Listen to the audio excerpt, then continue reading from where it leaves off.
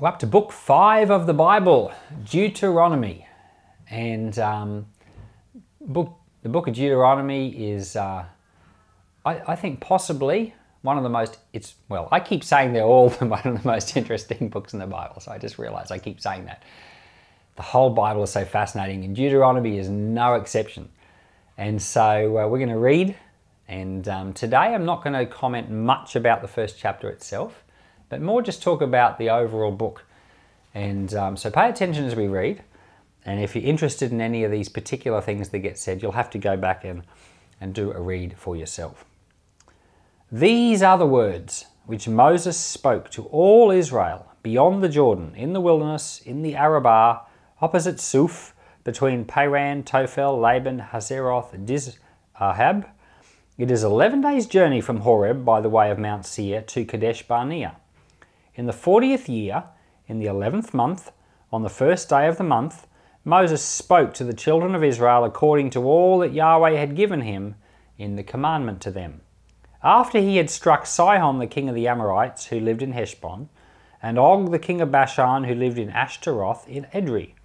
Beyond the Jordan in the land of Moab, Moses began to declare this law, saying, Yahweh our God spoke to us in Horeb, saying, You have lived long enough at this mountain. Turn and take your journey and go to the hill country of the Amorites and to all the places near there, in the Arabah, in the hill country, in the lowland, in the south, by the seashore, in the land of the Canaanites, and in Lebanon, as far as the great river, the river Euphrates. Behold, I have set the land before you. Go in and possess the land which Yahweh swore to your fathers, to Abraham, to Isaac, and to Jacob, to give to them and to their offspring after them. I spoke to you at the time, saying, I am not able to bear you myself alone. Yahweh your God has multiplied you, and behold, you are today as the stars of the sky from multitude.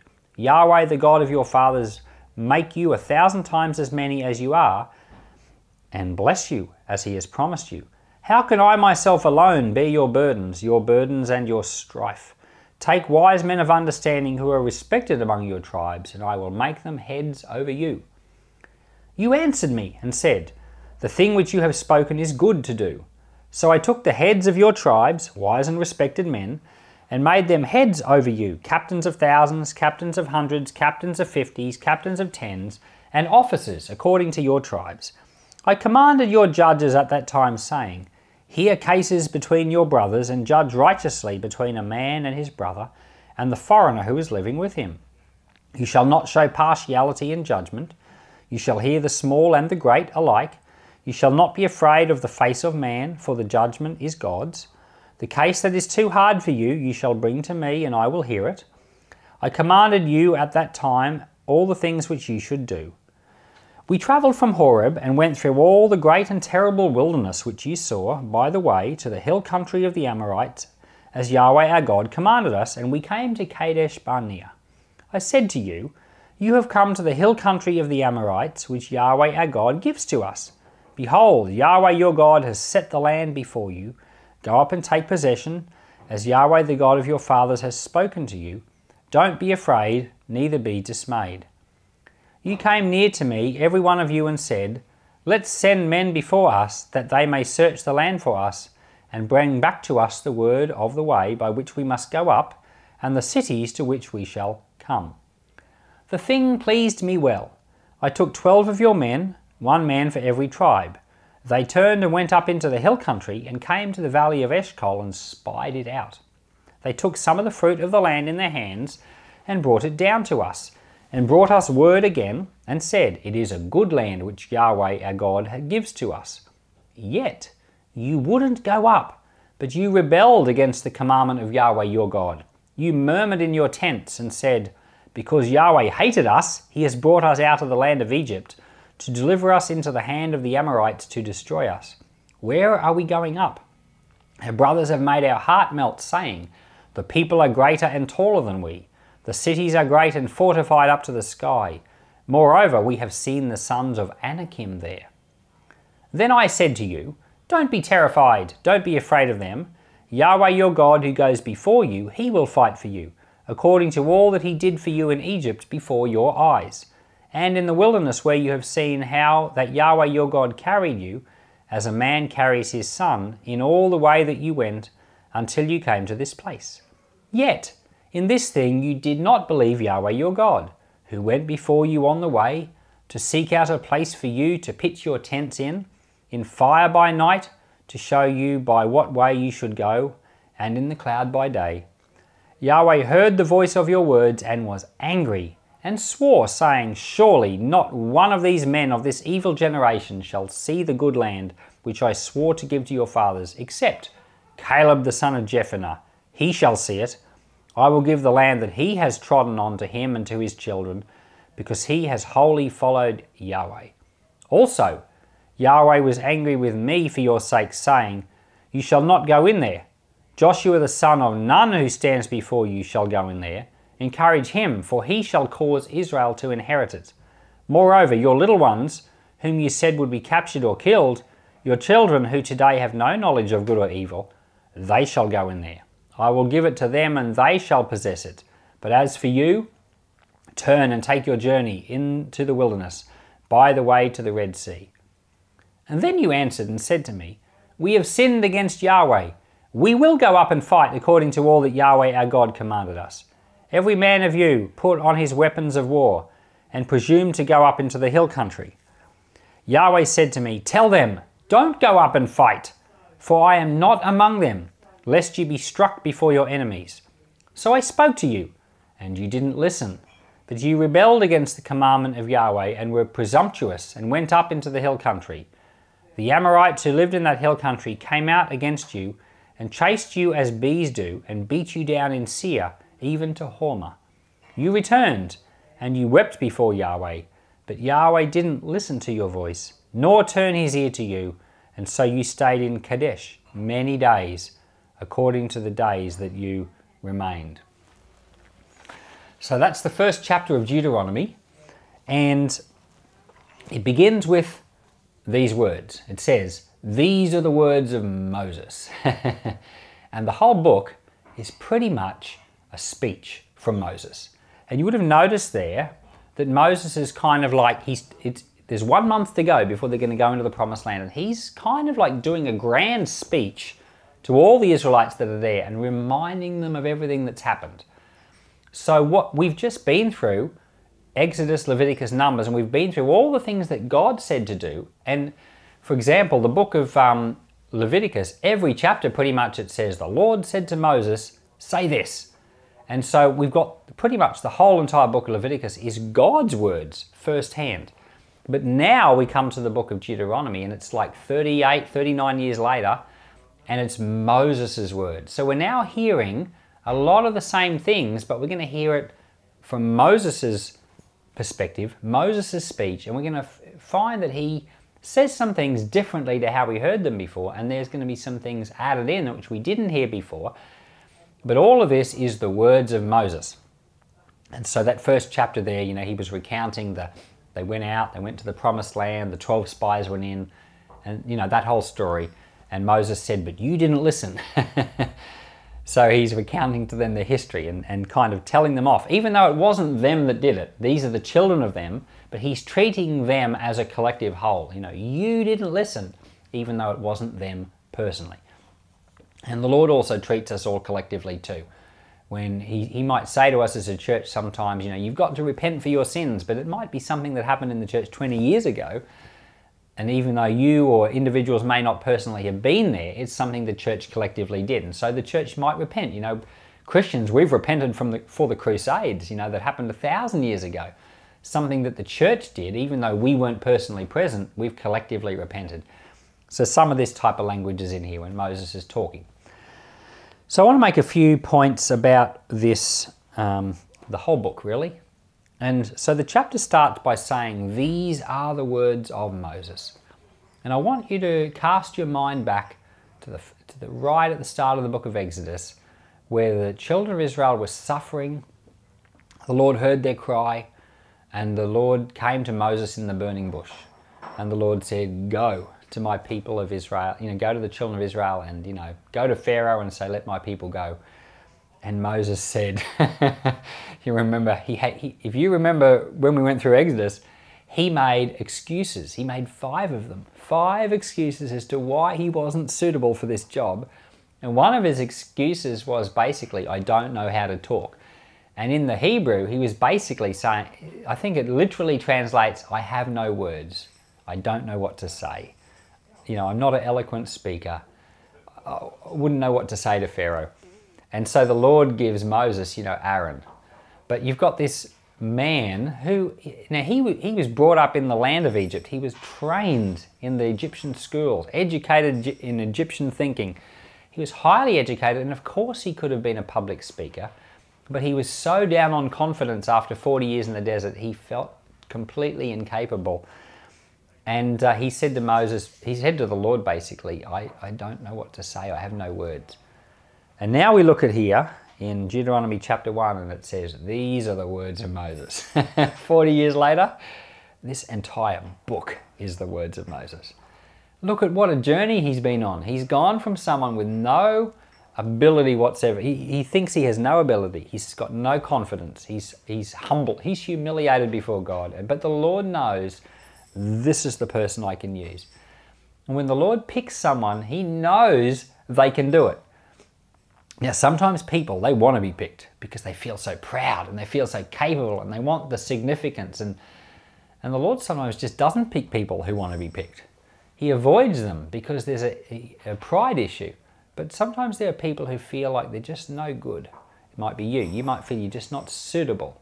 No one will want to use you. You're not capable. You know, you'd make excuses. I'm too old. I'm too young. I'm too inexperienced. You know, I'm past it now. You know, I've been divorced, or, you know, I've been divorced twice, or, you know, like people will make all sorts of excuses. But when the Lord calls them, if it's really him, he knows what he's calling it. He knows he's got the right person. And Moses, he was the right person. And now we look at him in Deuteronomy. These are the words of Moses. And it's incredible seeing how the Lord chose so well. Now, in the book of Hebrew, this book, in the Hebrew language, this book is called Debarim, which means the words. And it's the whole book. The whole book is the words of Moses. And in Greek, because, you know, at the time of Jesus, he read the Greek Bible, the Septuagint. And the book is called Deutero Nomos, which is where we get Deuteronomy from. Deutero means second. You know, like primero, or primero is first. Deutero is second. So we've got second, and nomos is law. So this is the second time that the law of the Lord is spoken. And as we go through, we're going to come across the 10 Commandments a second time. A lot of the things that were covered in other chapters, Moses is going to remind the people of a second time, but there are some differences. So a lot has changed. Moses has been out in the desert now for 40 years. He's well and truly the leader, and here's an entire book of his words. And so these children, you know, they've grown up in the desert. Pretty much most of them, except the very, very youngest ones, they don't, no one has any memory of Egypt. It's only the youngest, the children, the babies that came out of Egypt that are still alive now. All those that were 20 years and older are all dead. And so a lot of the people that are now with this group of Israelites, they weren't there when God gave the 10 Commandments. They weren't there at Mount Sinai. They weren't there when they passed through the Red Sea. So all of these things are like a distant memory. They're not a memory at all, but you know, it's like we have you know, Anzac Day every year as Australians. We have this holiday to remember the soldiers, but truthfully, none of us can relate to it. I hear stories of like, I've seen YouTube videos of, you know, an elderly woman saying, this is what it was like to go through the Great Depression. And, you know, we couldn't afford butter, so we used to use oil, you know, like lard. And they talk about what life was like at a certain period of time, but honestly, we can't relate to it. I remember, you know, just 20 years ago watching the Twin Towers fall, September 11, 2001. And so, you know, if anyone was alive at that time, they remember that day and where they were when they heard the news. It was such a gripping moment. It was a very memorable day. But I talk to young people now in our youth group, and they've been born after that. To them, it's just like ancient history. And so what we've got here is we've got whole entire group of Israelites that don't know Egypt that well. Only a few of them know Egypt. They didn't go through the Red Sea. They weren't at Mount Sinai. They didn't get the Ten Commandments. So Moses, this whole book, is basically reminding people, this is who you are. This is your journey. This is what the Lord has done for you. And now this is what the Lord's going to do through you.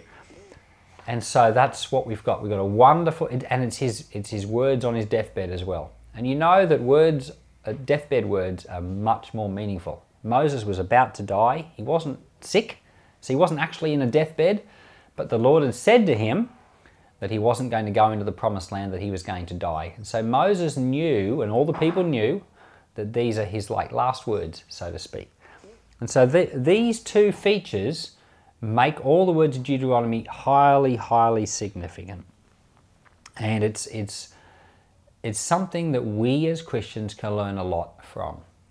In the New Testament, you know, there are a lot of books in the New Testament that we would call teaching books or doctrine books.